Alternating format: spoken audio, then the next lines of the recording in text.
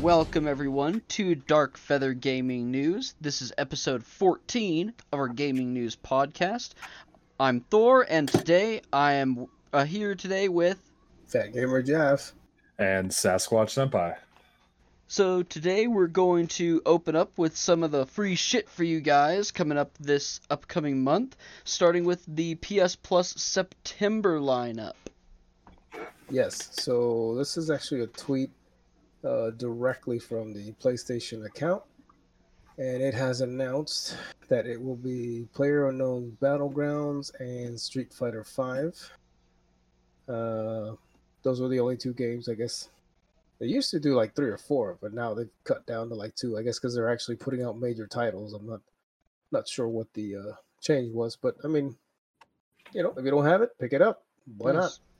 It's free. Does it say which version of Street Fighter? It just says Street Fighter V. Okay, I'm guessing it's just the original, the base game or whatever. It's probably just core, and then they'll probably try and upsell the of course, arcade edition, whatever edition that they have out now. That's the complete edition, basically. That I've actually been thinking about upgrading to. So. Oh, nice. Yeah, the last one I played was 4, which I got on Steam ages ago. But I remember at the time I had a pretty weak graphics card and never touched it again. Now that I have actually a good one, I still haven't touched it.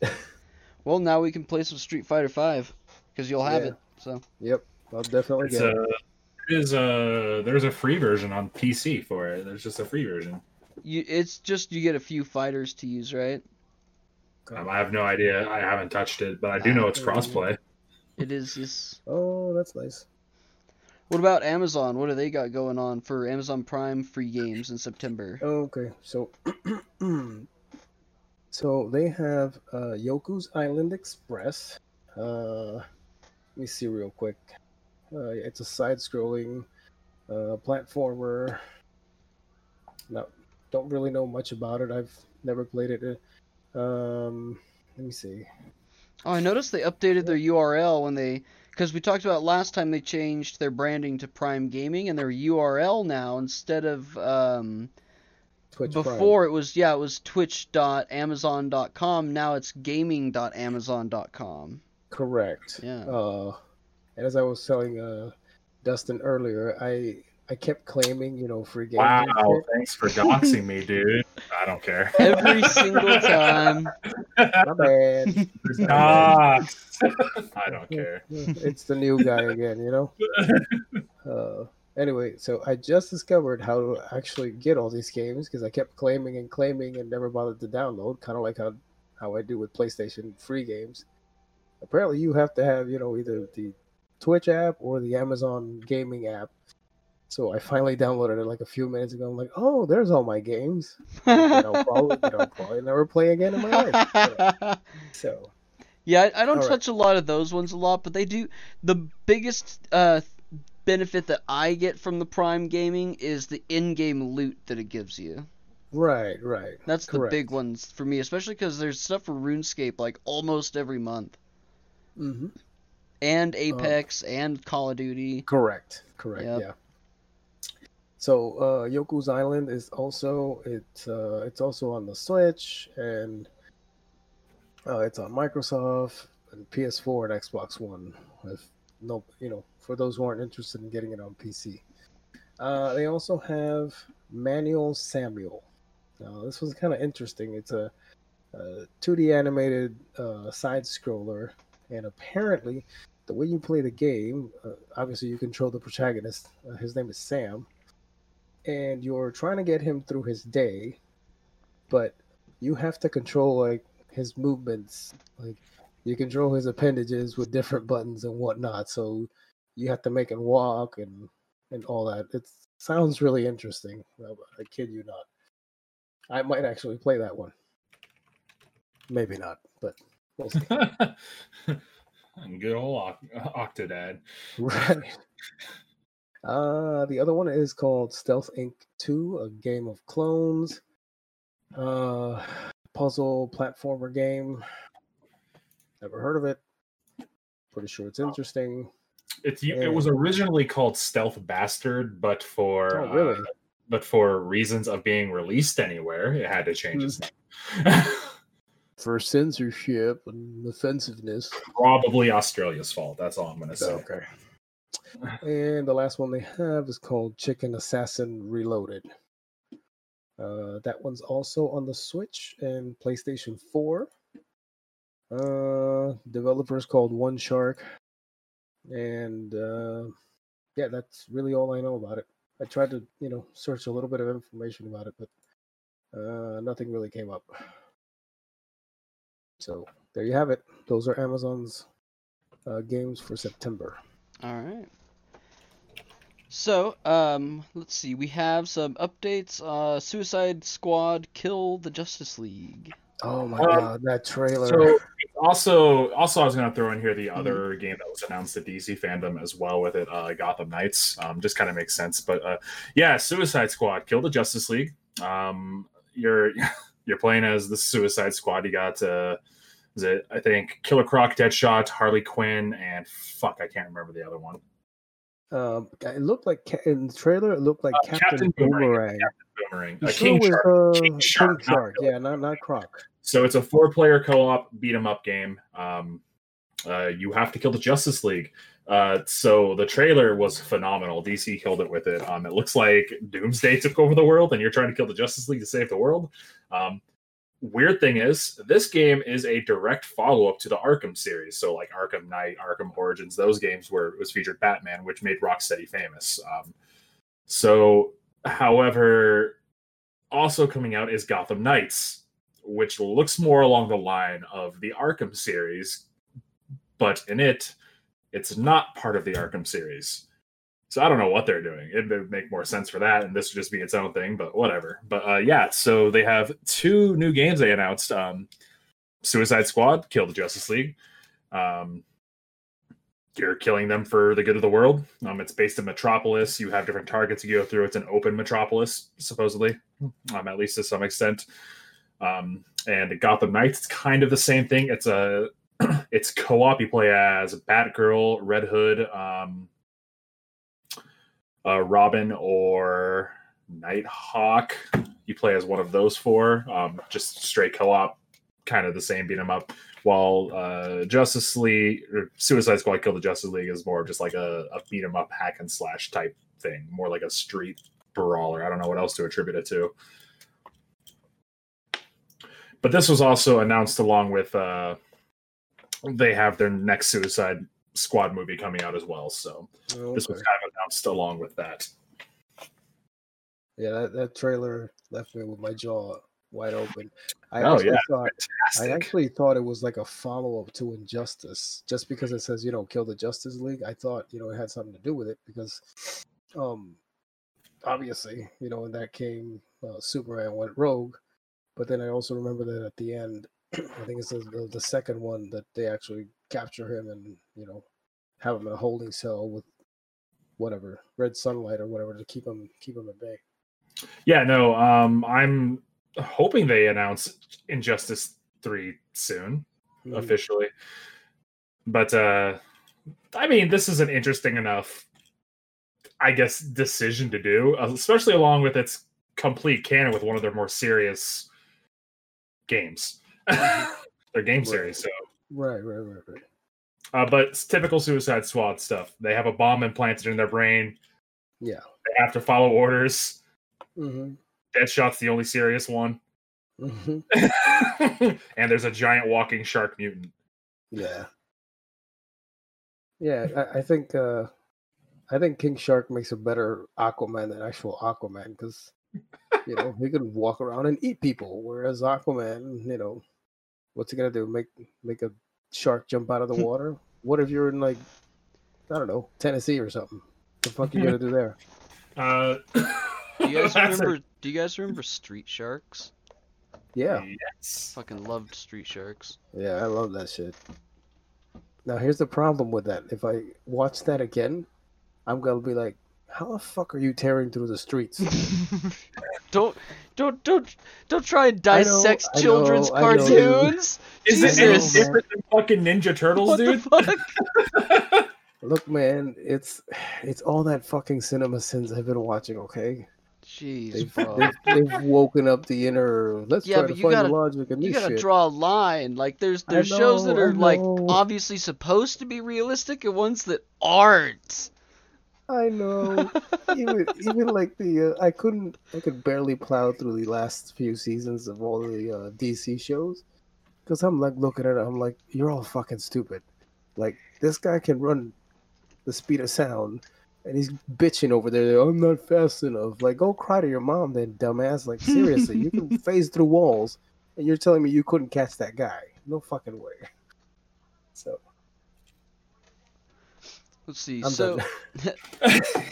let's get into some of the PS5 updates because we have quite a few of them, and I think the first one we wanted to talk about was the oldest update is how they finally announced how they're going to do their innovative announced. cooling system. The patent leaked, which is Yeah. hopefully. Sorry, cool. yeah, they haven't announced. It has been leaked how they're supposedly doing their huge innovative cooling system, which seems pretty neat to me. They found a piece of the T1000 liquid metal cooling. So, kind of liquid, kind of not.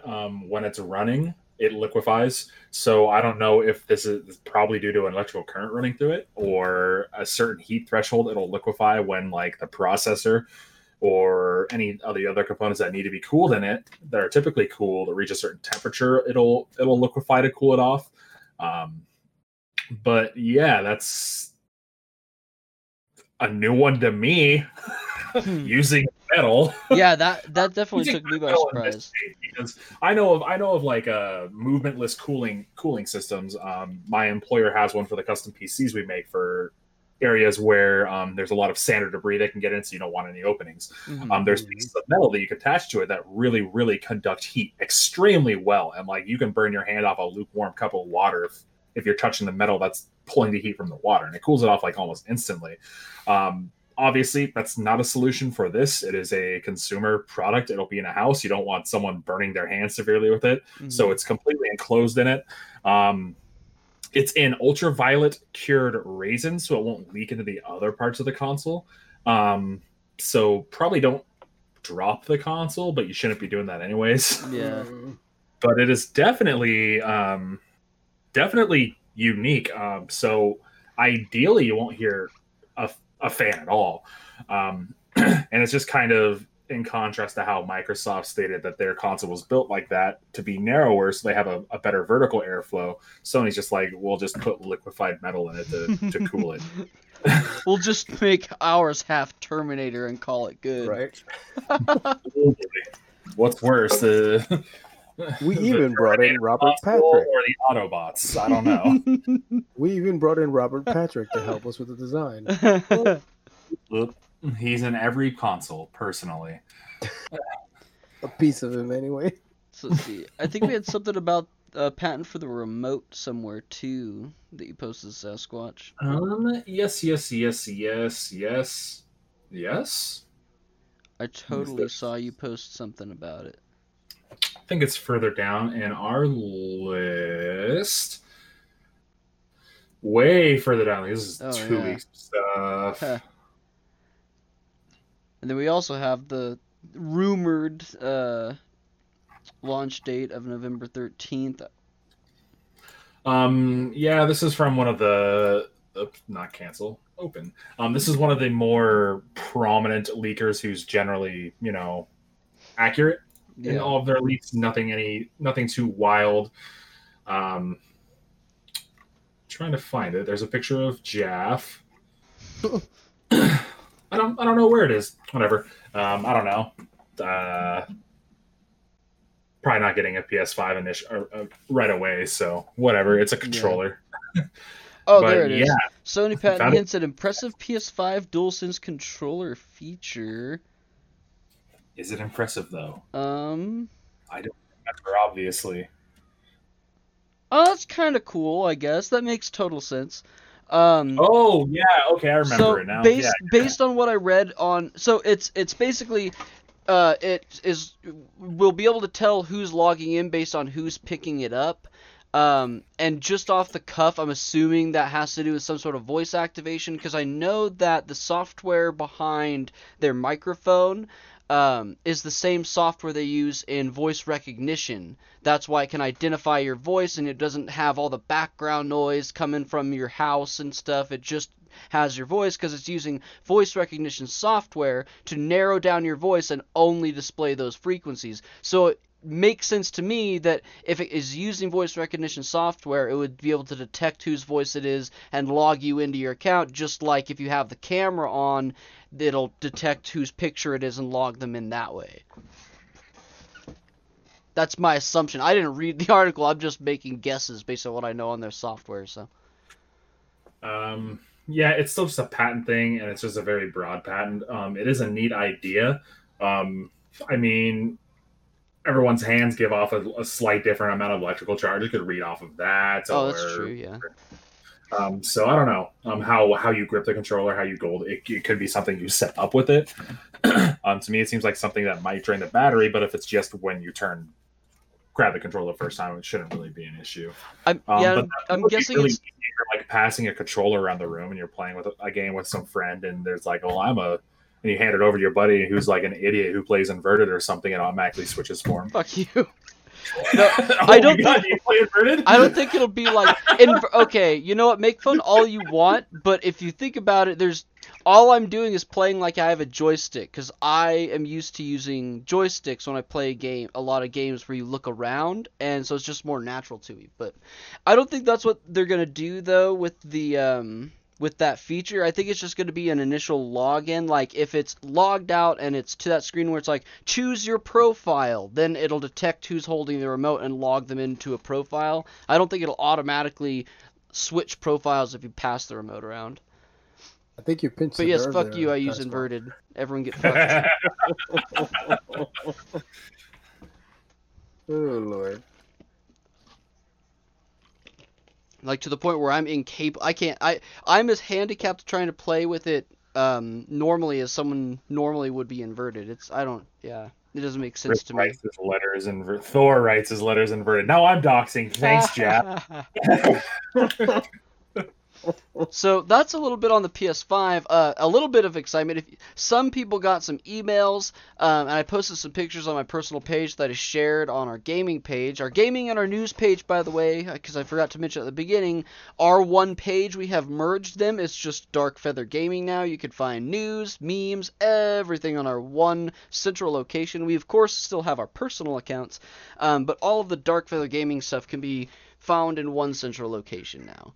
But I posted on there the email that came from Sony, and it's for those of you wondering, because it doesn't actually come from PlayStation. It comes from a weird address that it looks a little fishy, but it's not. Let me find that again real quick so I can let people know. I'm sure there's other people who are curious about it. Let me just dig into my trash. So it's from PlayStation at PlayStationEmail.com. That sounds a little fishy, but that is an official PlayStation email. They use it for some of their email campaigns. The best advice for those types of things is links. If it seems fishy, just check the actual link and don't log into anything from a link. Like on this, even with these, what I do is I go to the actual PlayStation website, log in, and then when I clicked that register link, it brought me to the PlayStation website where I'm already logged in, so I know it's their legitimate website. It's not asking me to log in again. Anyway, so this was an official email that went around asking people to register for an opportunity to be the first one to pre-order it. So it seems like they're putting a lot of emphasis around this, like, exclusivity over it. And then once you go to that link, it tells you there will be a limited quantity of PS5 consoles available for pre-order. So we'll be inviting some of our existing customers to be the first to pre-order it. So some people got this email. Then you click through this link and you sign up just by entering your PSN name, and that puts you in the drawing to be sent another email that will invite you to then pre-order it. So it seems like they're putting a lot of exclusivity over it. I'm not sure if it's really going to be that hard to get your hands on, or if they're just trying to hype it up, but I mean, my head hurts now. It was like doubled to 10 million units at launch. That's not a lot. Mm-hmm. I wouldn't think, at least. But that's worldwide too. Yeah. Oh boy. I mean, US is probably going to get 4. Japan might get 4. Shit, I don't know. Maybe Japan has their own stockpile because this PlayStation's fucking huge over there. It's true. But yeah, it seems like a poor thing to do is launch with such a limited quantity. Not only that is we do have from an industry insider pricing and launch dates for both consoles, and maybe that 10 million will be enough if everyone's buying an Xbox the week before. I don't know, because we got the Series S and Series X launching on the 5th and 6th of November. I don't know why the all-digital one would be the day before. Strictly speaking, on like marketing statistics, though, Xbox really only does super well in America, so it's only going to affect the sales in that aspect of what comes to America, because as far as the console wars, that's an American thing. And if you look at a worldwide scale and statistics, like Xbox makes a fraction of the sale of PlayStation on a global scale, though they do very well here in America. So if we see a shortage, it's going to be an American shortage, not a world shortage, I think. Good point. Or sorry, the opposite of what I just said. It'll be a shortage in everywhere but America. We might not have a shortage in America because there's the divide between PlayStation and Xbox. So yeah, sorry, I totally transposed there. Don't mind my dyslexia, everybody. I will, don't you worry.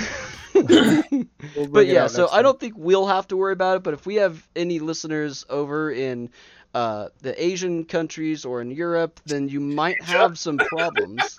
What? They could just be Asian. Asian countries. Countries in the continent of Asia. Fuck you, Jesus. I was gonna throw in, that's racist. Jeez, it's a continent. Chill out. So I'm including India and geez, you guys are, you know what? And Russia. Why are you including Russia? Russia is Eurasia. I was gonna say. Yeah, see? No. But is Eurasia? Okay, we're getting into a whole thing now. So, do you call Russians Russians, or do you call them Asians as well? I call them Russians. Raisins? Like raisins? Yes. Terrible. No, but news from Robert Serrano, a gaming industry analyst, and a person who has plenty of connections. They write news articles and whatnot. He seems to have exact dates, not even frames, exact dates and prices set down for the consoles. The Xbox Series S, their digital platform, will be supposedly launching on the 5th of November at $399 US dollars. The Series X, the one with the actual drive, will be launching on the 6th, the day following, at $499. I don't get that. Why it's split. And I guess maybe to limit how many people are out and about buying stuff. I mean, that's kind of a conscious thing to do in our current environment. While the PS5 will be launching the following week on the 13th, which might be a thing because that does line up perfectly well with Call of Duty, the new next Call of Duty's launch date. Yep. So November 13th at $499 for the optical drive edition, and the digital edition at $399. So the $100 difference? Yeah, I don't know, man. I guess it makes sense, but I mean, have you even seen USB Blu-ray drives for computers? They're about $100. Oh, I know. I've got one on my list that I've almost bought 5 times. Yeah, $100 seems fair for the difference. Yeah, and I mean, honestly, it's just I think a faster install at this point anyways, because when you install the game from the disc, you still fucking install everything to the drive. And I mean, that's what I get though, but if you think about it, if I go onto Amazon, I can get a Blu-ray drive for about $100, so I would assume that they wouldn't be tying on the retail of a drive on there and to their price cook. It would be, they get the drives at a manufacturer's price and all that, so I figured it would be half that. These are their proprietary drives, so it's they're designed to be able to read discs alone from the manufacturers, because they do have encoding in their games. Otherwise, that's true. Yeah, you can't put a PlayStation game in your computer. Yeah, that's you're right. You're right. Yeah. So I guess it makes sense, and I'm not complaining. I'm going to get it either way. I'm less mad about the price change and more mad that my theory was wrong. To be honest. Which one? That'd be $350. There'd be a $50 price difference. No. Yeah, no. If you just think about how expensive Blu-ray drives still are, kind of makes sense. That's fair. Let's see. So yeah, potentially that to look forward to. Also, on the actual official Xbox news update, console news update was delayed as well. That's a little further down in our little list here, but that kind of fits in here. So that's I think been pushed I moved back it all up to. I put the Xbox stuff right under the PS5 updates. Oh, perfect. Yeah.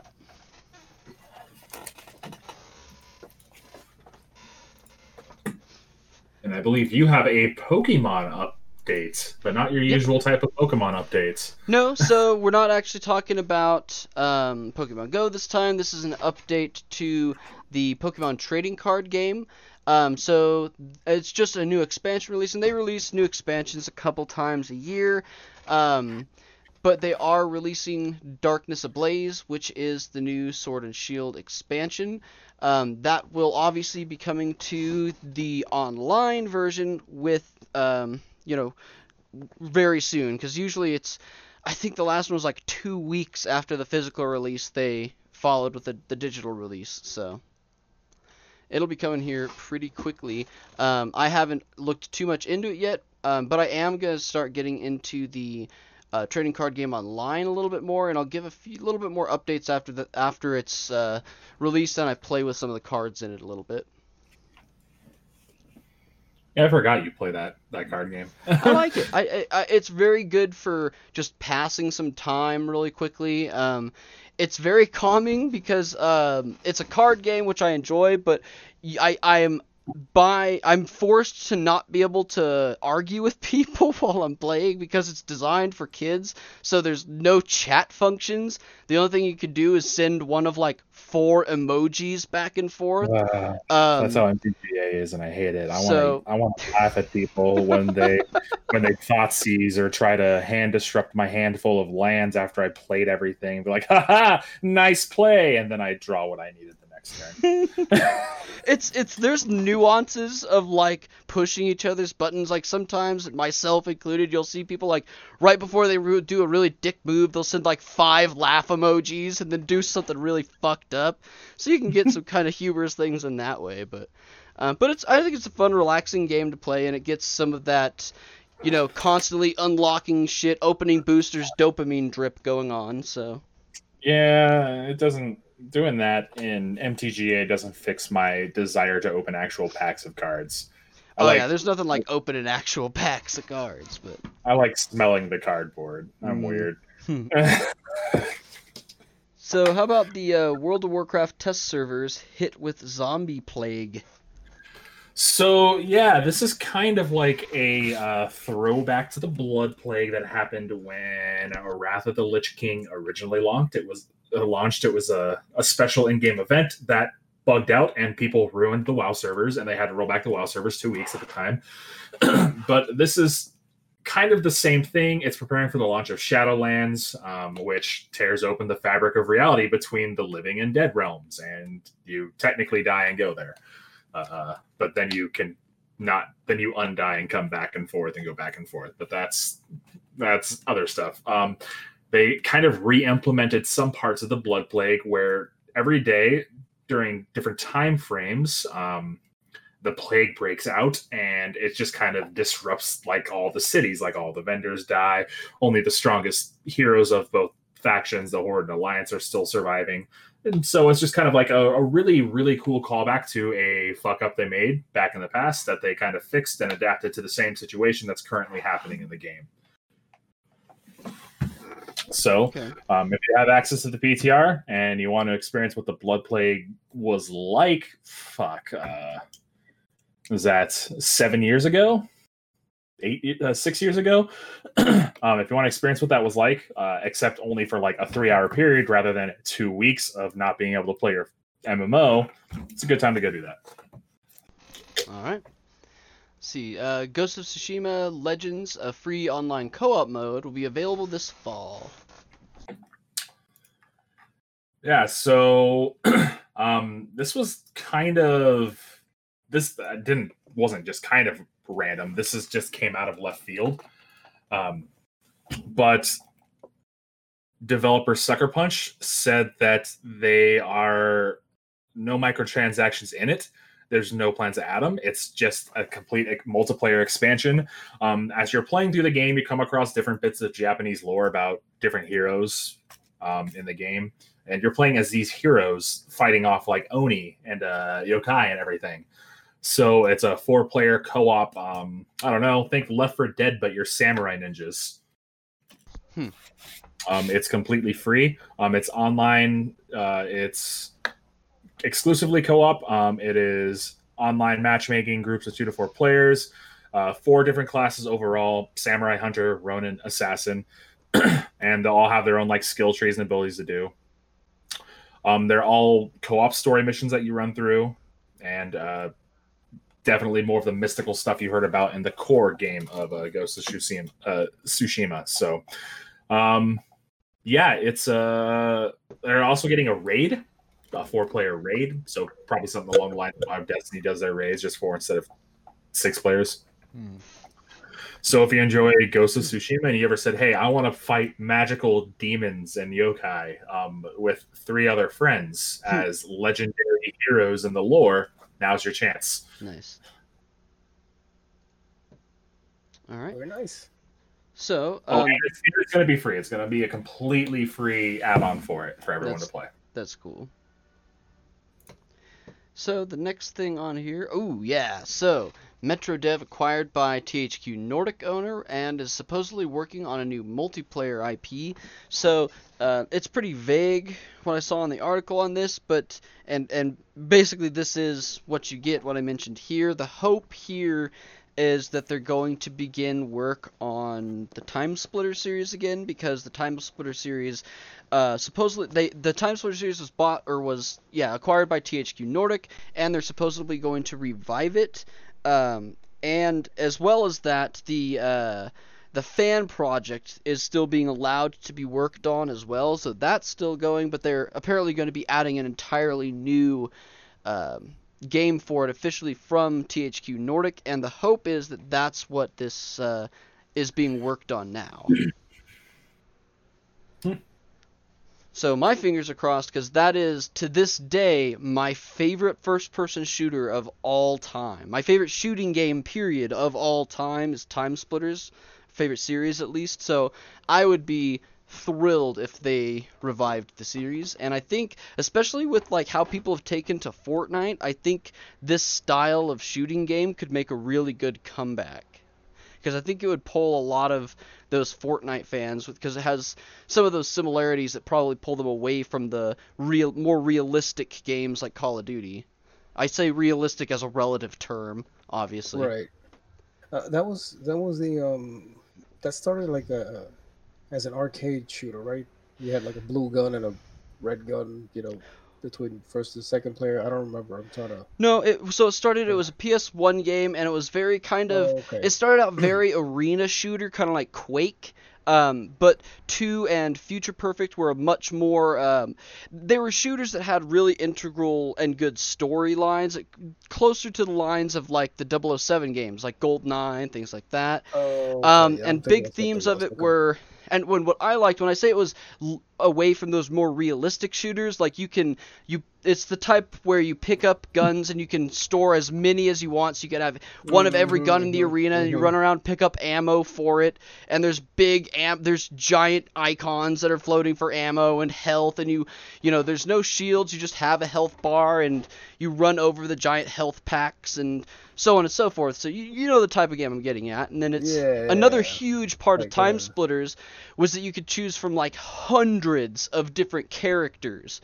So there's all kinds of different characters, and it wasn't just like, operators on Call of Duty or characters in Fortnite. I assume you haven't really played Fortnite, but a really big part of it was they all had unique stats, and there were some that were just objectively better than others, and there was like 7 different stats, and every character had a different range of stats, so they were all unique, and they all had unique abilities and stats, and there's a lot to it. I thought it was a lot of fun. It was one of my favorites. It was also one of the first first-person shooters that allowed you to build your own levels and arenas, and it was so and mind you, this is like PS2 era, and they still had the builders to where you could build entire levels and then actually build story modes into them and write your own stories and do your own level design with it. Oh wow. Yeah, I remember that era, like the first few Medal of Honors and Call of Duties, where you can have like 7 different types of weapons on you, and you wonder how the fuck is that guy carrying all this? Yeah. And the game I was the game I was thinking of was Time Crisis. That's the one I that remember was- Time Crisis too, yeah. That's why I got confused. Okay. One of these days, I got a capture card now, so one of these days I need to plug my PS2 in and do some old school game streams. That'd be nice. Alright, so Epic seeks restraining order against Apple's devastating response. Jesus. So yeah, Fucking Christ, this is yes. just fucking going down the toilet. Epic is. I actually typed up a huge fucking rant and shared it on my page after some a retort from Apple came back with some email submittals. So I'll go over that as well. But so Apple threatened to pull support for the Epic platform. So that would force a lot of developers into having no access, which Epic is literally dragging everyone into their little piss battle because they're a bunch of cunts. And that's 2 days from now, by the way. Battle. Yeah. So on So August 28th. yeah, Epic's filed for a Restraining order. restraining order to keep all of the other people being dragged into this safe, and the judge presiding over it said, "Sure, that's fine, but you're not scot-free of this, Epic." So they pretty much said they pretty much saved everyone else who's just being dragged into the shitter with this entire thing. Maybe they'll start looking into other platforms, other other game services. I don't know. After seeing what Epic does here, but quickly following this, Apple had to submit a whole bunch of email correspondence between different Epic CEOs, including Sweeney, with I'm not sure who in Apple it was, but they submitted these emails, and exactly what was happening was Epic was asking for special permissions and deals on their transactions within the iOS marketplace. So this entire phony crusade of theirs fighting for other developers is entirely and actuality a phony crusade for other developers, because they wanted special treatment just themselves. They wanted to pay a smaller cut. They wanted to have their own app store on iOS devices. I'm assuming this stuff was also sent to Google, whoever's in charge of the Android platform. But they're just sitting back watching the shit show as, Epic takes on the huge majority monopoly of the mobile market, when in reality, worldwide, Apple has 14% of the phone marketplace. Android's at 36% worldwide, because you also do have those other weird, like, Indian and Chinese phone companies. And in the US, it's 36, 60 something, and then like 2% are other sources. So they're just trying to pick a fight with the richest person in the room, hoping to win. And it doesn't look good. No, it's fine. With Apple and phones, I think it, just like I talked about with the console wars and Xbox and Sony, it's much a debate that happens in America more than anywhere. I think the global market is way different. I mean, globally, that's still a large portion of phones. 14% for one specific platform is still a lot. And if you look at it with like Google, I think Samsung is by far the largest Android manufacturer, but you still have the other category. Well, so relative to their share of users in the United States alone, though, if you compare those percents, it's still much smaller than Androids in the U.S. Oh, what's it in? Well, yeah, no, oh, really? What is it in the U.S.? Do you know off the top of your head at all? It is actually in the article. Well, not really article. The rant I published up. We don't necessarily have articles. Let me pull it up. I pulled up all these stats because I wanted to include them. This fall, I am. this fall I am working on a website for Dark Feather Gaming, and we will be able to publish actual articles on there. Hey, That's great, dude. Yeah. Fantastic. Let me. Here's the thing. While you're looking that up, here's the thing. Like, I don't think they're really gonna win anything with Apple because everything done on Apple, unless your iPhone is jailbroken, you really can't do anything third party with Apple. Whereas with Google, if you're trying to bypass the store, now obviously I don't know all the details about it, but most stuff on Android you can just build your own APK and people can install it on the phone. All you have to do is enable whatever developer what's it called privileges or whatever, and then you can just install whatever the hell you want on your phone. So Okay, I don't know, man. so here we got in the US it is 39%. So that's leaving 61% of the rest of the US population using Androids, probably 1% using some janky other shit. Worldwide, Apple is 24%. BlackBerry's defunct. They're not even a company anymore. BlackBerry, yeah, what? I'm just throwing. I know that was the whole point, just to throw a wrench in there. Samsung worldwide, Apple's 24. Samsung alone is 30%, and that's not including all other Androids like LG or anything. Oh wow. Huawei, China's big one, is 10% because if you live in China, you have to have a Huawei phone. Oh Jesus! So I don't know why Apple is by far worth the most money out of all of these. Mostly because their products are fine, they work, but they're also charged a little bit more for it because what they can do. It's what happens when you buy a brand name anything. They also have now publicly admitted that they design their software and hardware to be outdated after about 2 years in order to encourage people to keep rebuying.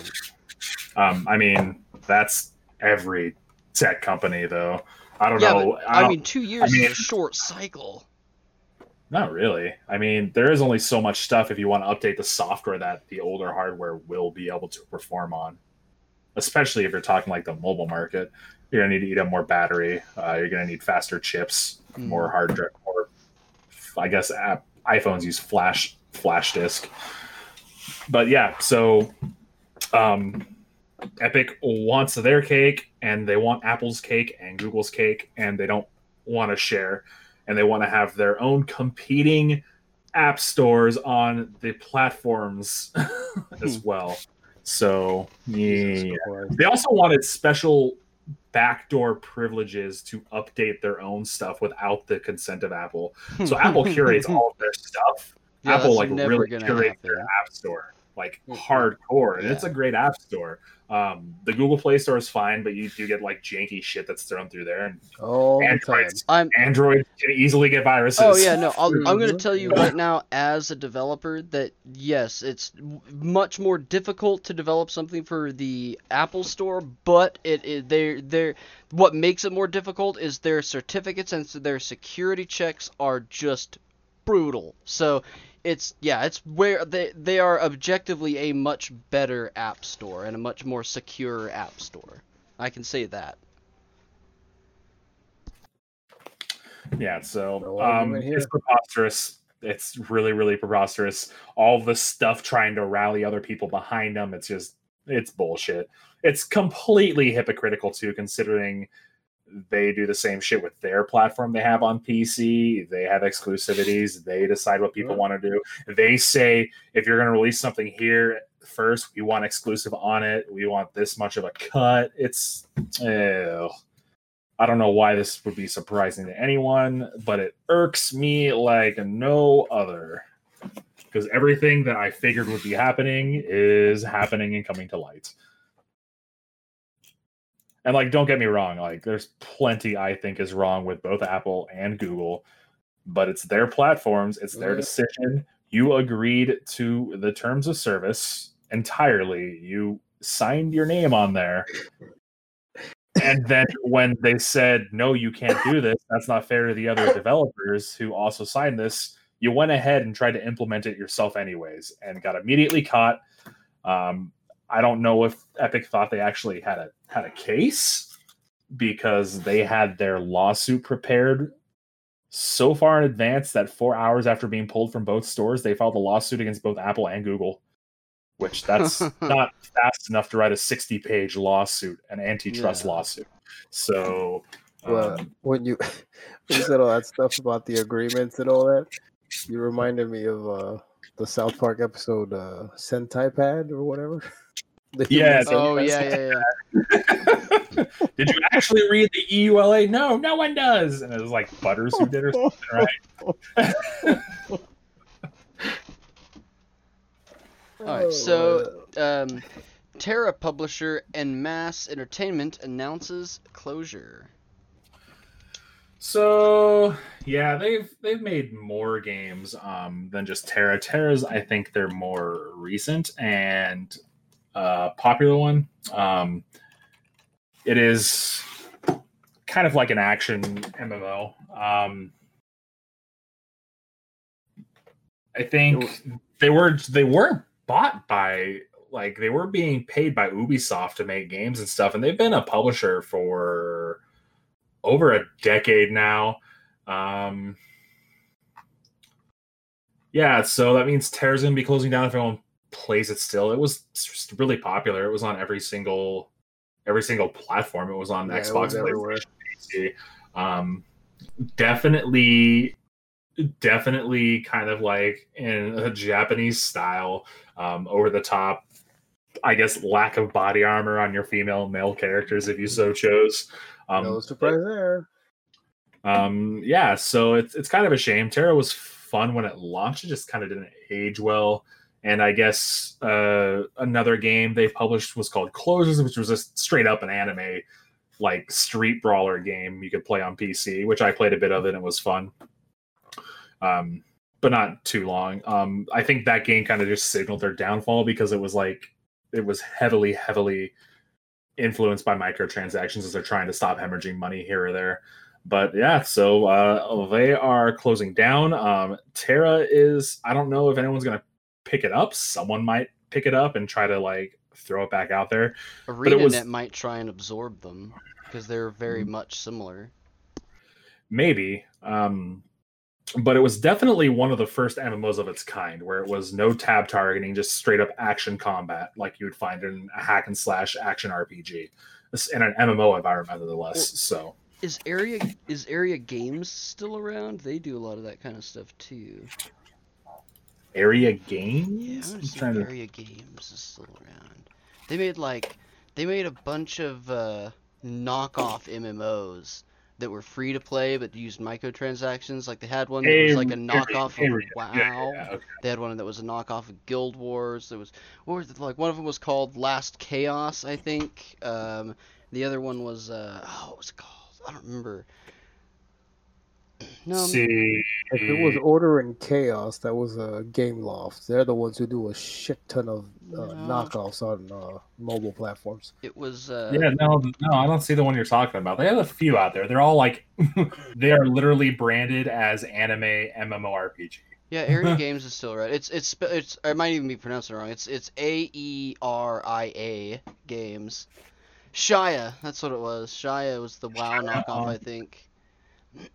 They have a ton of games, and they're all based around they're all free to play type games that are based around microtransactions, and they actually do quite well. I almost worked for these guys for a little while. And yeah, they're still kicking. And it wouldn't be the first time they've taken a game that makes stuff similar to theirs and just absorb it. So they could absorb the company, or at least just Terra. It wouldn't surprise me at all. I mean, I would think it'd be best if anyone purchases the rights to Terra, if they just keep it going as it is, and then essentially just relaunch it, brand it as a new form of Terra, because it hasn't aged extremely well, because it was their first game. Mm-hmm. All right, so the next thing on our list, Deathloop is delayed until 2021. Oh man, Jeff, you your guys' post. What is that Googling? Jesus, Thor. Yeah, so That was just my Death- Googled search results. oh.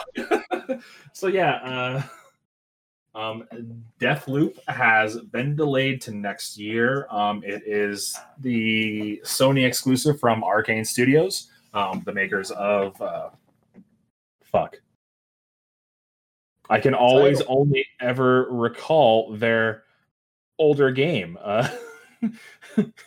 Might and Magic: Dark Messiah. Okay.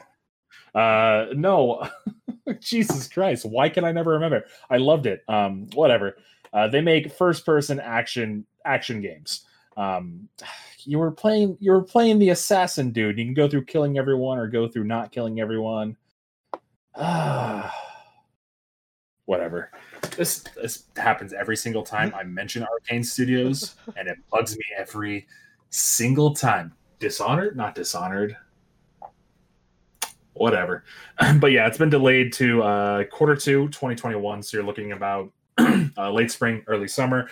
It was directly from their studio. They sent out a tweet telling to all their people, to their community, the people looking forward to Deathloop, that it's been delayed. This is in accordance with, having to split up your workforce, work from home. You don't have some of the collaborative efforts you would quite like, thanks to the pandemic and having to distance. So it's just, rather than release something that they're not happy with, which in turn, your fan base will not be happy with, they've just delayed to Q2 of next year. Yeah. All right. So, nearly half of all gamers play on PC. These statistics show, which inverted people.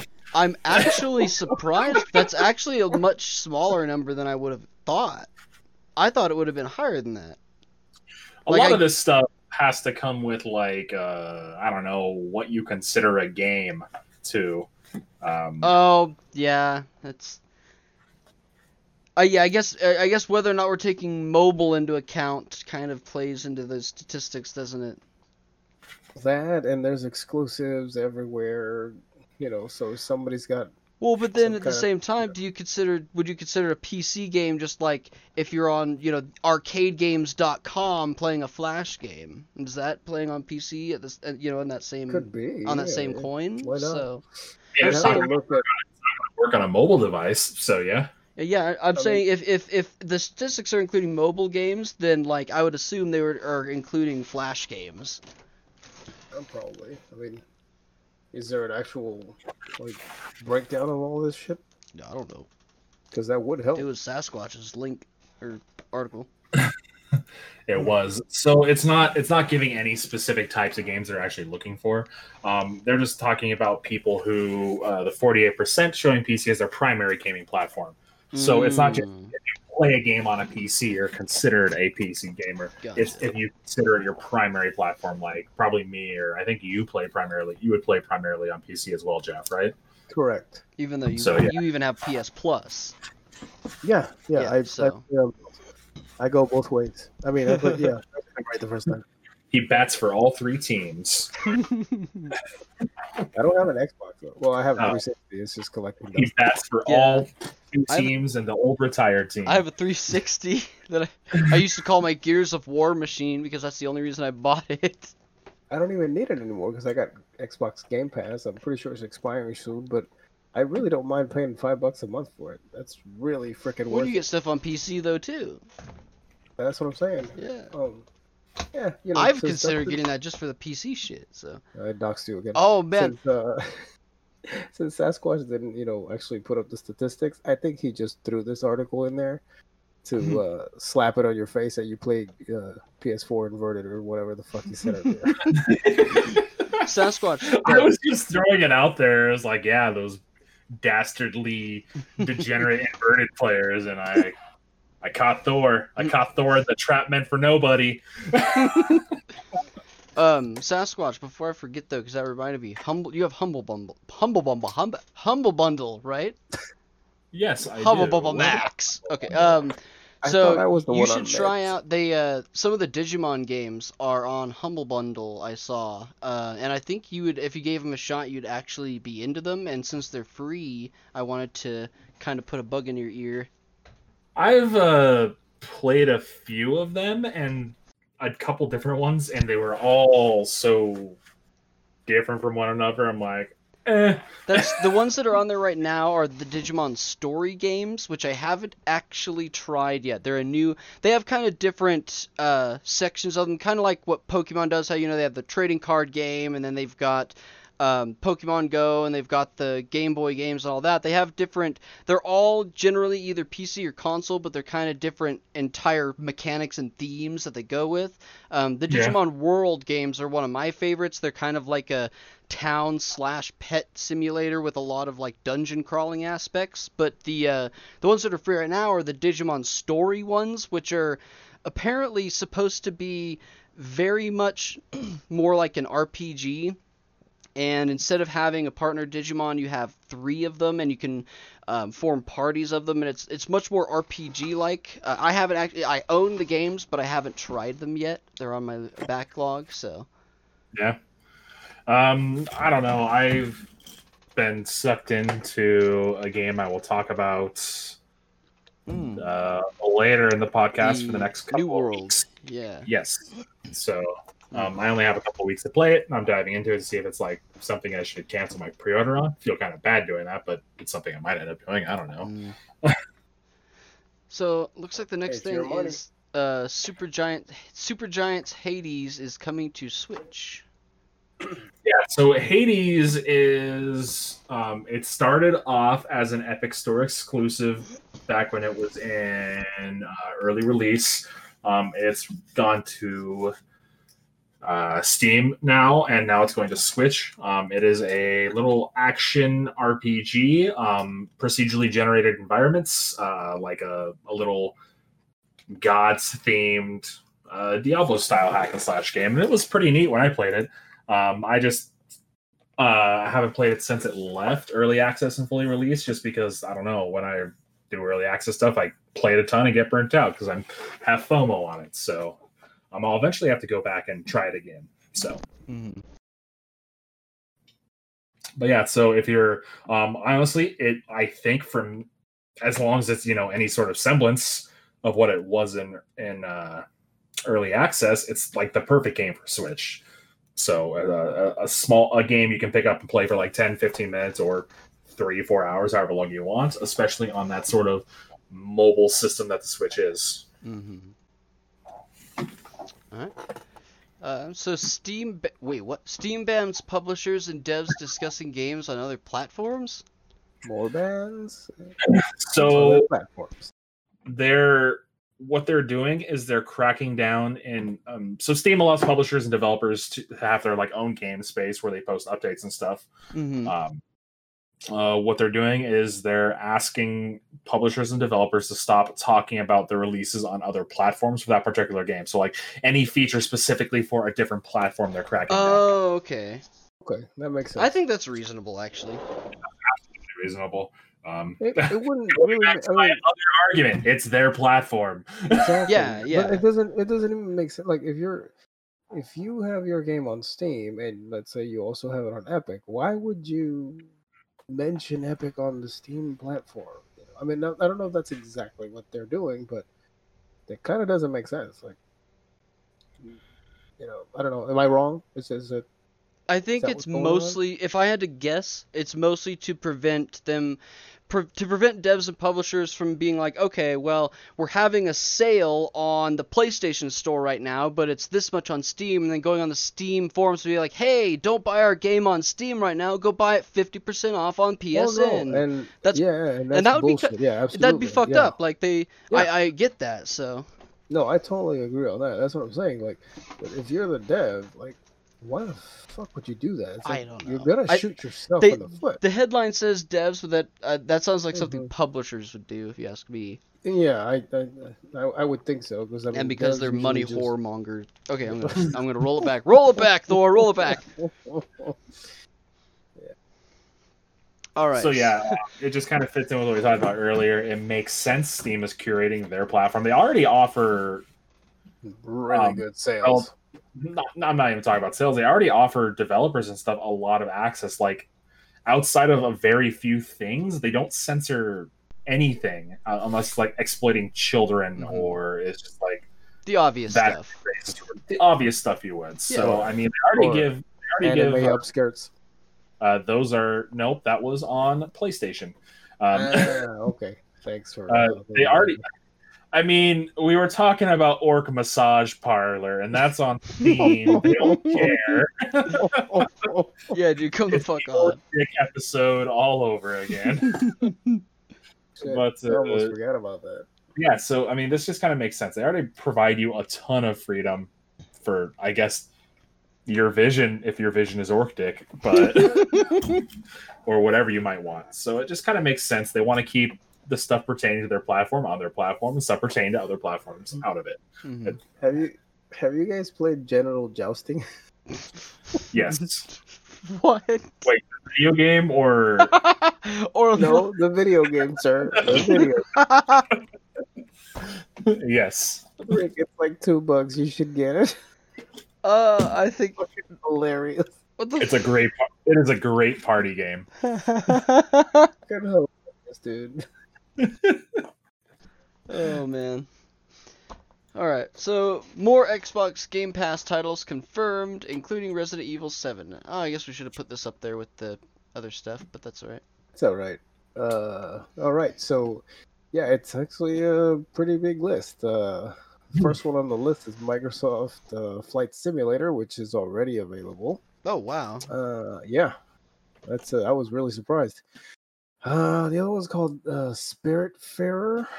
I've never heard of that one, but briefly, it says, "Say goodbye in this cozy management game about dying." Yeah, that's kind of dark. That's really fucking dark. Oh, it's my life. Oh, Jesus. It's just another life simulator. Right. Okay.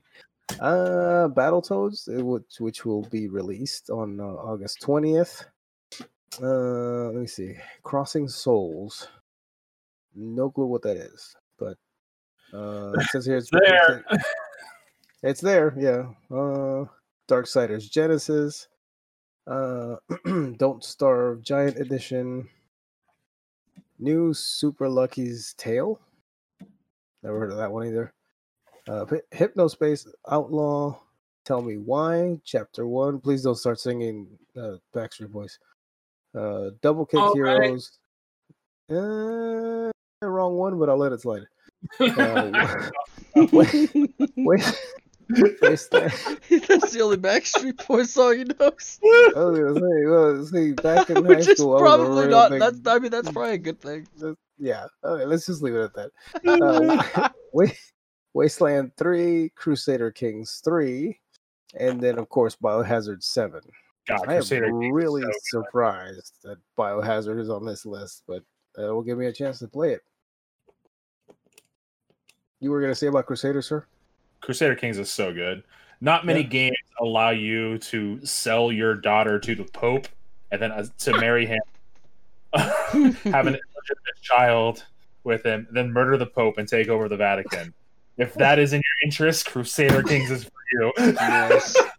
I was gonna say that. That's the peak interest of the game, selling your daughter. Well, it's a medieval it's a medieval simulator. Oh, And obviously. What you would do is you'd essentially trade off your daughter for power. It's like, well, I'll give you my daughter. That just means I have some stake in your lands, but you can do it with the Pope. first fucking thing you mentioned. That's my selling point to everyone on the game. Have you ever wanted to sell your daughter to the Pope, marry him, then kill him and take over the Vatican? Oh Crusader my Kings God. 3 is for you. Wow. Isn't that a Yeah. pitch? They should pay me. You hear that paradox? Pay me. Alright, so that's hilarious, dude. Halo Infinite development is reportedly hindered by outsourcing. Dun dun dun. Kind of. There's also other issues with Halo Infinite going on right now. So it was reported that they're even thinking of dropping the Xbox One version. So What? yeah, is that not here? Get I swear that is fucked. a. It was. It just I might have just No. cooked it into that same. I might have just assumed it'd get cooked into that same headline.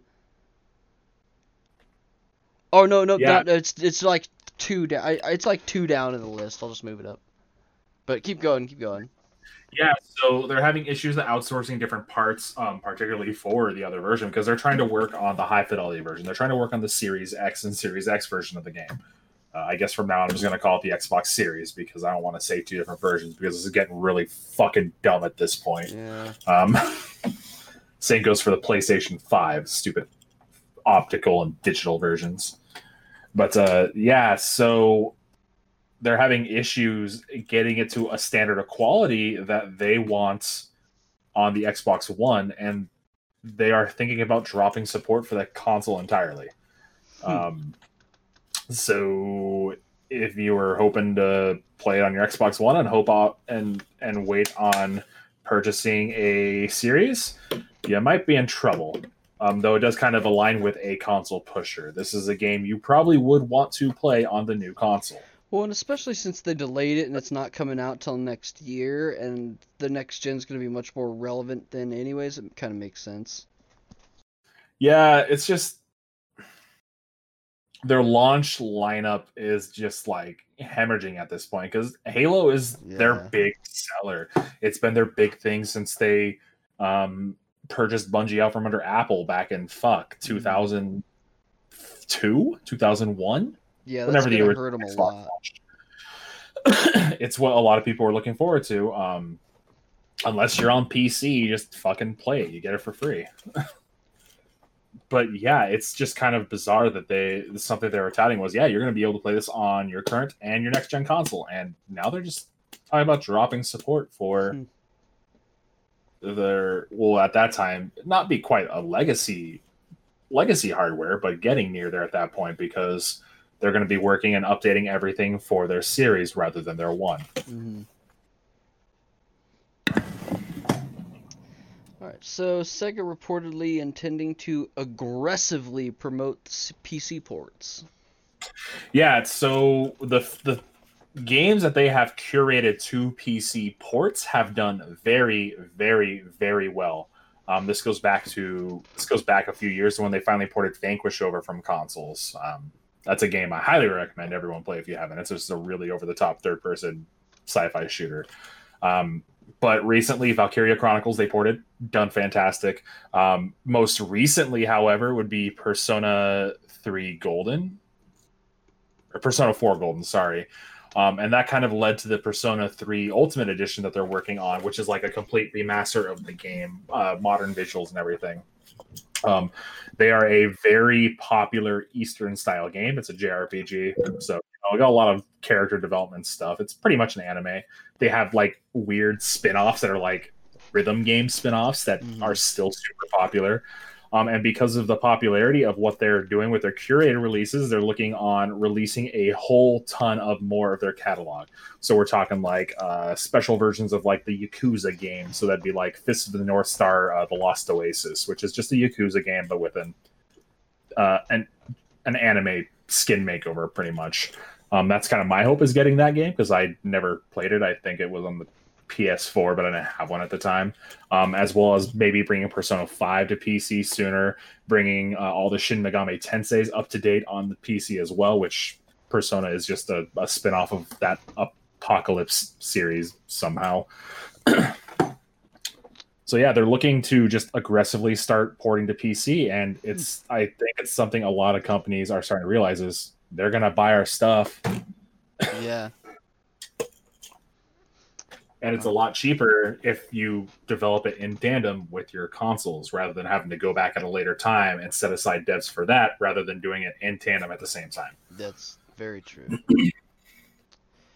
All right, so it is with great dismay and a heavy heart that I inform everybody that Disney reportedly has a live-action Digimon movie in development. So, as I mentioned in a previous podcast, Disney now owns Digimon. Well, not now, they have for a while now. But Disney owns Digimon now, which is why it's so widely available on Hulu.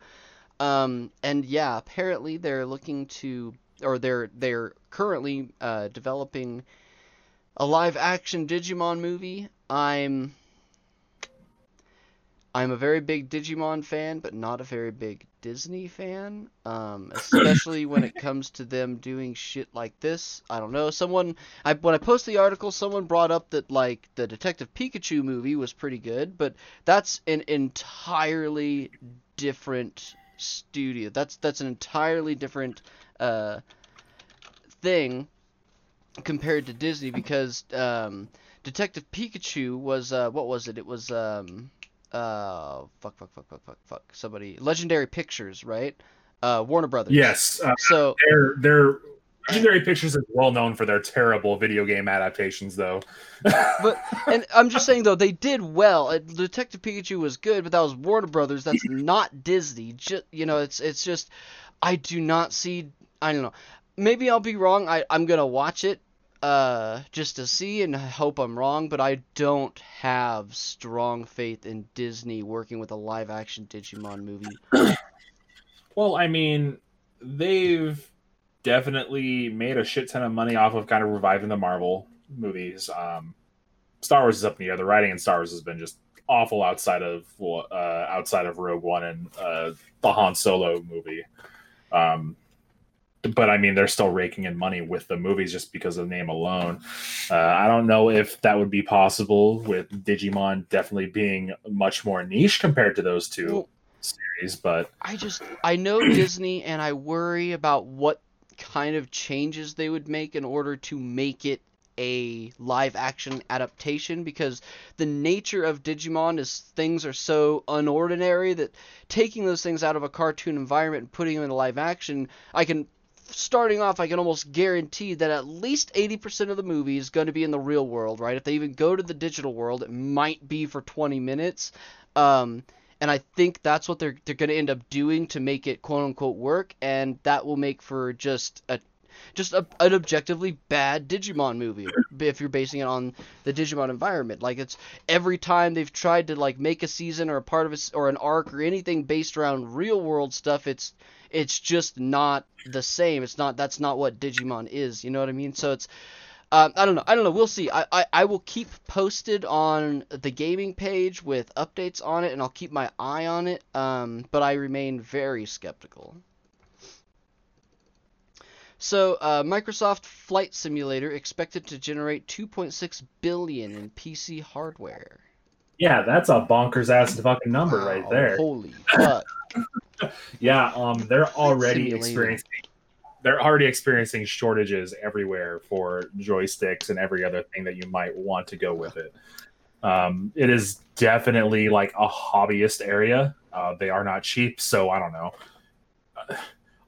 Not really bumping up the price for $400 for your setup is really gonna take away from the fact that that's $2.6 billion they're expected to generate with it. Mm-hmm. Over, like, I don't know, maybe playing with a controller. You can still play with whatever, but $2.6 billion is what they're expected to generate. That's a lot of money. Yeah. That's not going to Microsoft. That's going to the manufacturers. The hardware manufacturers. So. Yeah. That's awesome. Not many people use this sort of stuff outside of maybe a couple, I don't know, like hardcore enthusiasts and whatnot. Hardcore enthusiasts playing like Elite Dangerous, where they have their setup and whatnot, or I don't know, special types of war games like maybe War Thunder. Yeah. I don't know how arcade that one is or not. But yeah, so that's a ridiculously high number, and that is of course over 3 years. But that's probably a huge boon to these hardware manufacturers. It's not something they normally see, especially considering simulator games like this are not made that often. Yeah. Or this well, apparently. Or this well, no. Supposedly the hardware to stream everything you need, because you install part of the game and then it streams like real weather and stuff and other aspects of the game world. The hardware to make it look as good as it does not exist consumer wise yet. So I don't know exactly what that means, but yeah. So speaking of hardware, Corsair is planning on trading on the NASDAQ. Yeah, so they're becoming a publicly traded company now. Yeah. I'd buy stock in Corsair if I bought stock. I mean, I have Corsair RAM, headset, mouse. I think even my fan is Corsair. So, Nice. I mean, I might as well buy some stock. Yeah. It's going to enter at a relatively low price, so they are booming as a company, especially right now in the current environment where everybody needs headsets and mice and stuff for their home office, and which has in fact also probably helped increase the amount of PC gamers, like we talked earlier about.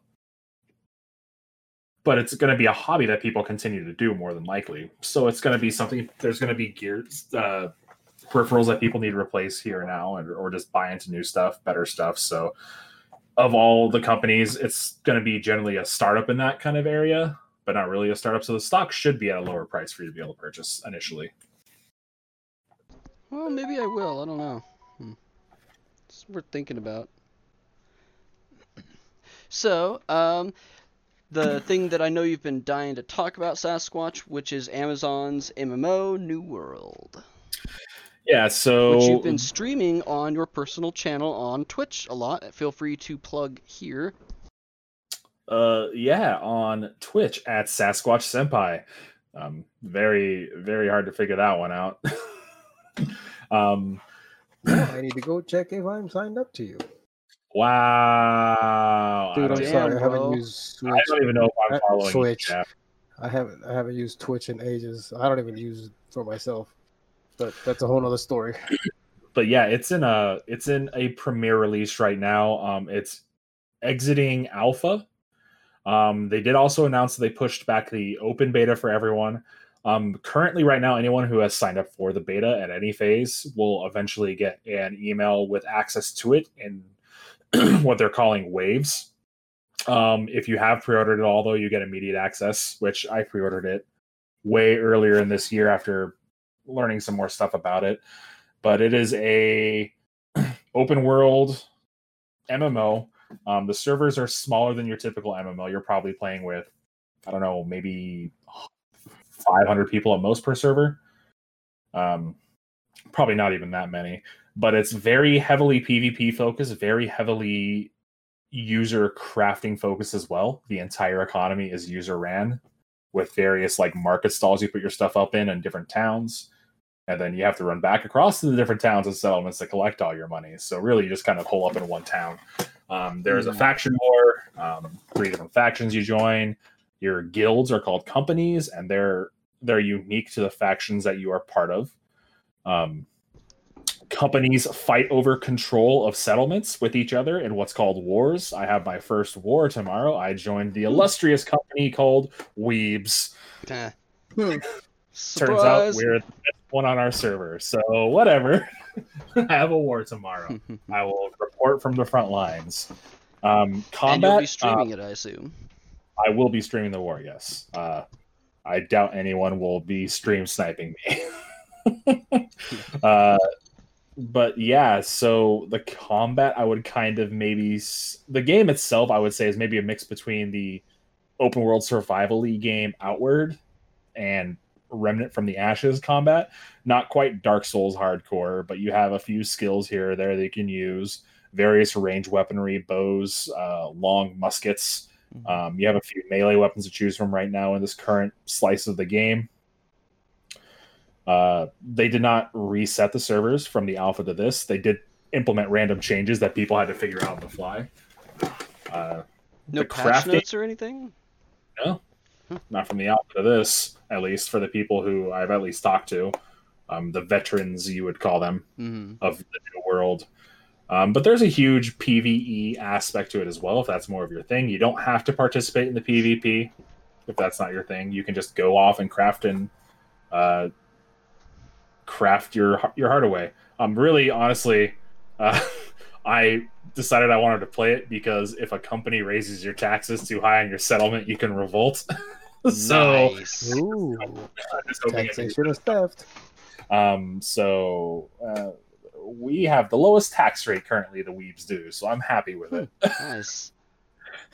That's just something the company does. This is the tax rates, and that applies to like purchasing stuff, selling stuff in the market, and crafting. So everything you do is taxed in some way or the other. So it's really fun. It's really unique. I've enjoyed almost all of the time I spent playing it. One funny thing is I drowned while checking my inventory, and I didn't know that could happen. So, because when you check your inventory, your guy crouches down and goes through a backpack. You're immobile.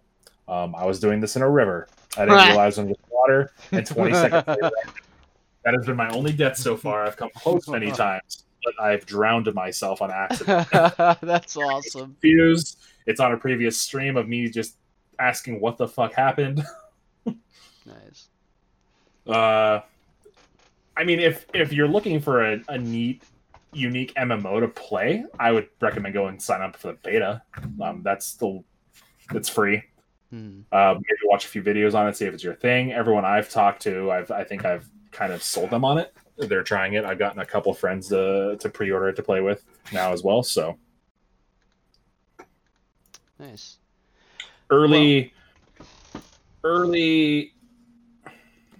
thoughts on it are it'll probably be good. It seems to be like what a lot of people are holding over for a different MMO called Ashes of Creation, but that's probably apparently 4 or 5 years out, kind of a similar thing. But this game will have advanced a lot more by then, because the playable world is different than the full world. Like, you get to the edge of some playable area, and then you can see other completely formed land masses that are modeled out that they're probably just going to unlock via time. As time passes, they'll unlock new content here or there. And that's something similar that Black Desert Online did. Yeah.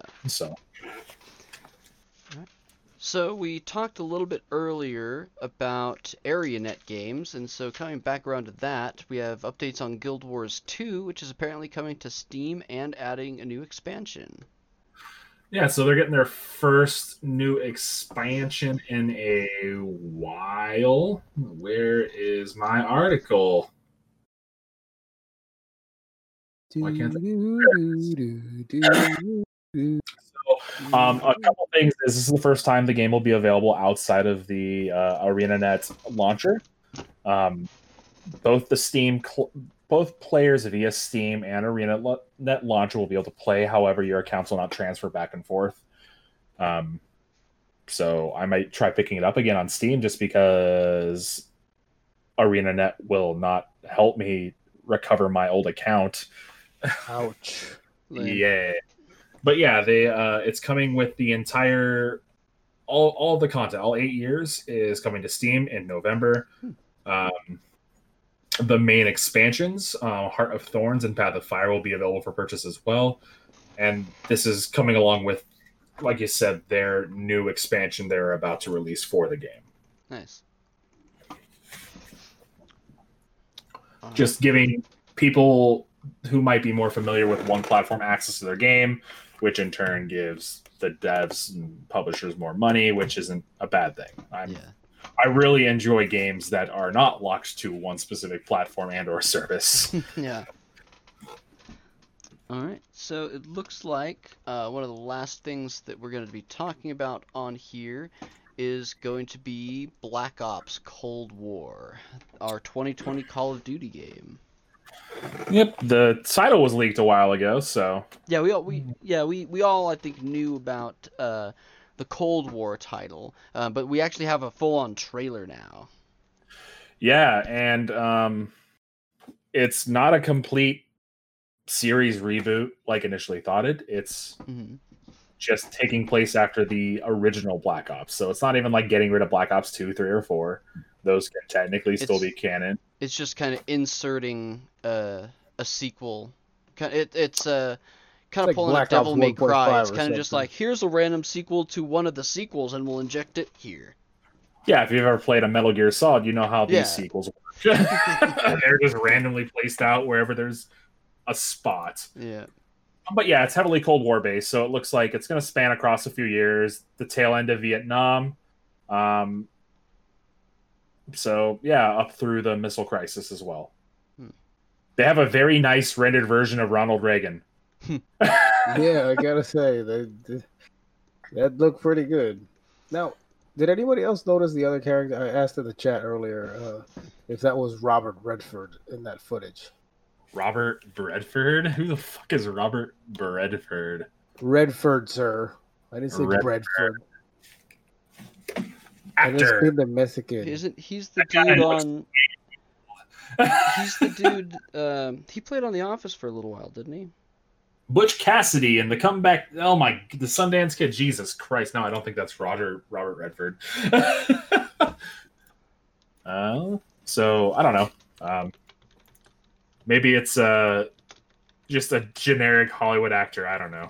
Could be. It looks so much like him, especially since the most recent movie I saw was what was it? Captain America: Civil War or whatever. Yeah. Yeah, I don't know. We'll see. I've never been a huge fan of any pre-modern Call of Duty games, so we'll see. I've never been historically. Have never been a huge Black Ops fan either. I really loved the last one, but that was an exception. So I'm gonna hold on to that and hope they do well. But like I said, I'm just not into the pre-modern games very much. I enjoy even not necessarily they have to be futuristic. I even love the modern ones. To this day, Modern Warfare is one of my favorite series as far as Call of Duty goes. But the ones like World War II is a huge miss for me, and anything like that. World War II. You wouldn't consider the tail end of the Vietnam War modern? It is literally when the shift between styles of warfare being fought into a modern war. That's why I'm like on the fence, because I'm like I mean like date wise it's a little bit pre-modern, but only barely. So I think I don't know. I'm going to buy it still. I'm not saying, but I'm skeptical. I have hope though, because like I said, I understand that it's only barely pre-modern, and that it's talking about the Cold War. So taking into the account of the Cold War hysteria, there'll probably still be some at least modern to futuristic stuff just based on Cold War scares and what they do in video games, you know what I mean? And I really liked the last Black Ops, so I do have hopes for it. But I'm waiting to see. That's fair. The thing is, though, I mean, you go pre-order it, you get early access to the open beta on PlayStation 4 only. God damn it. I don't know. Also, if you pre-order specifically a digital copy, you get the Frank Woods operator skin for Modern Warfare and Warzone and a weapon. I did that with the last Black Ops. I pre-ordered digital and I swore I'd never do it again. The only reason I did it was because I'm like, oh cool, I can have it pre-installed and ready to go right when it drops. And thanks to my fucked off internet, dude, I would have played it sooner had I bought the physical copy.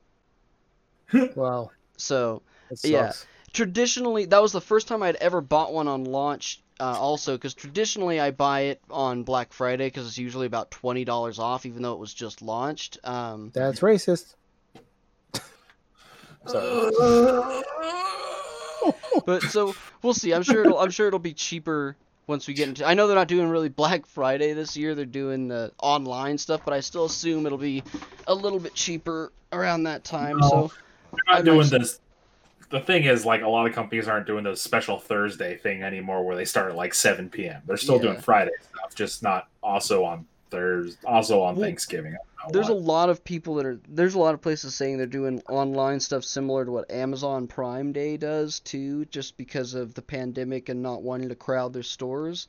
But I don't know. At the same time, that's right around when PS5 is launching. So what I think I'm probably going to end up doing is I'm probably not going to get it for PS4. I'm probably going to buy it as one of my, because I'm pre-ordering. I'm going to get PS5 on hopefully on pre-order and on launch. So that's probably going to be one of the launch titles that I buy with my PS5 is the latest Call of Duty.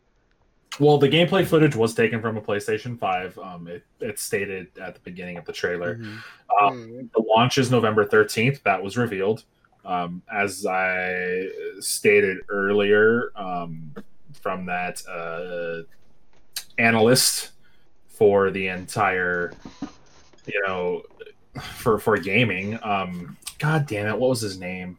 I can't. Oh my god, I'm so lost anymore. But he also said November 13th was the PS5 launch date, so that kind of lines up there. So you might have a Call of Duty to play right away. Yeah, and I figure because I need to have at least a handful, at least 2 or 3 games that I can play on launch when I get the PS5, and so I definitely I'd like to make one of those the newest Call of Duty. Hopefully, fingers crossed. I know I'm wrong, but wish upon a star that hopefully they'll surprise us and there'll be some sort of Final Fantasy title at least around the launch. I think I've been holding hope that they're just surprising us with something, but I know I'm just. I doubt it. I know. Let me have this. But so yeah, that's probably what I'll do. Is I'll get a copy of Cold War with my PS5. Also, at the end of the trailer, they show a brief clip of what's probably multiplayer. I don't know if it's like Ground War or it's a new mode, or if it's like a new Warzone map. They show some multiplayer gameplay, and they do have their full multiplayer reveal on September 9th, which is probably in line with what they do every year with their Call of Duty Worlds, whatever they call them. Yeah. So, I'm going to look forward to that. Oh, also one thing that was just announced today is that older copies of the game will not have a free upgrade to newer consoles. So, for Cold War. For Cold War, yes. Lame. Okay. That sucks. Definitely not getting it on PS4 then. Yeah, No why fucking way. bother? If you're gonna have a PS5 when the game launches, then no fucking way. Especially because it'll be the same price. So my PC 1 copy will work with my PC 2 copy, thank goodness though. So I don't know, maybe I will still get a PS4 copy because then Dirt Wizard will have one that she can play on the PS4 and I can play on the PS5 at the same time, but I don't know if there'll be crossplay between the generations though. That would be so that would be fucking lame. really fucking dumb. Seriously. That will be probably lame as be I don't see why there wouldn't be. I'm sure that stuff will be covered come September 9th. So one thing I did think of though is I know it's huge to try and think, oh, they'll announce really soon Final Fantasy 16. It'll be a launch title on PS5. I know that's probably not realistic, but we have still been awaiting the announcement of the next expansion for Final Fantasy 14, which traditionally is around the end of summer in the off year, which is around now. And that's another thing that Final Fantasy XIV does is when the new generation comes out, they jump with that. Because if you recall, when I originally started playing, I played on PS3, and then PS4 came out, and they made it available on both of them with crossplay between both of them. And eventually, the PS3 version got phased out. They even offered free upgrades from if you had a PS3 key to a PS4 version. So I'm kind of hoping that they'll announce the next expansion soon, and when they do that, they will also announce that Final Fantasy XIV core version through Shadowbringers will be available on PlayStation 5 as well when it launches, in which case I'll probably get it on there and have it. I think that I would like that as being able to run it on there. So probably that's another one I'll probably pick up on launch if it comes out with it. Speaking of the Call of Duty trailer, though, it seems like it was replaced worldwide over Tiananmen Square footage. I wonder why that would be. One whole second of footage made them re-release the entire trailer. So obviously, this trailer was cut and put together by Treyarch themselves. Activision probably said, "Sure, go ahead, do what you want," not realizing what Treyarch did was make a trailer. Specifically, the tagline for the entire trailer was "Know Your History," which makes it oh my god! And then you cut out history. Excellent. Tencent and the CCP have their grubby little fucking bullshit hands on everything. Nothing is sacred anymore. Who did that? Was that Treyarch? This Black Ops? Yeah. Yeah, Black Ops. I mean, they're the ones responsible for the ad. For the trailer? Yeah. So yeah, that's fucking awesome. That's I like that.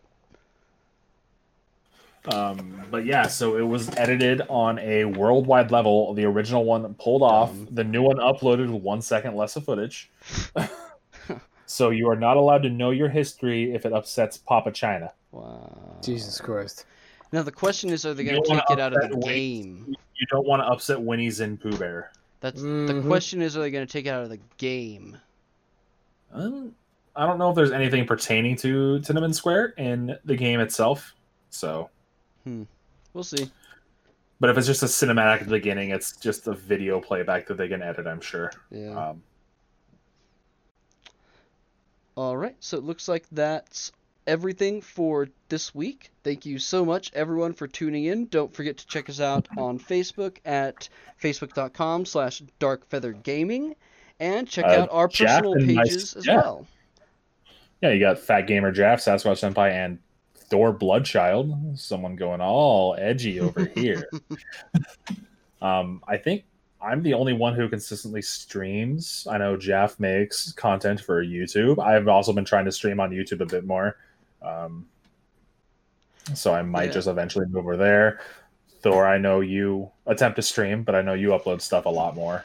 Yeah, and my main thing is Facebook. I think really right now, I know your main focus is Twitch, and then Jaff's is YouTube, and mine is Facebook. So we kind of cover everything. I wish I could stream more. It's just my internet's so poor, so the only streaming I can do is directly from my PS4, and even then it's only really old shitty games. So right now I'm doing a stream series of Final Fantasy VIII. The finale of that Let's Play is actually this Friday, what will be tomorrow if you're listening to this podcast upon release. So check out that if you're interested. It'll be longer than usual, so we'll have kind of a party going for the finale on that Let's Play. But yeah, make sure you check out all of our different properties. I post a lot of anime themed memes that are inappropriate for children. Yes, not safe for work page. The Sasquatch Senpai page, not safe for work. I have to look through my old footage because it's been so difficult to, make new recordings and whatnot because I have my kids at home. But we'll see. I'll have to squeeze in an hour or two at night and start recording again and get back on that horse. Yeah. All right. Thanks so much, everyone, for tuning in, and we'll see you next week. Later. Adios.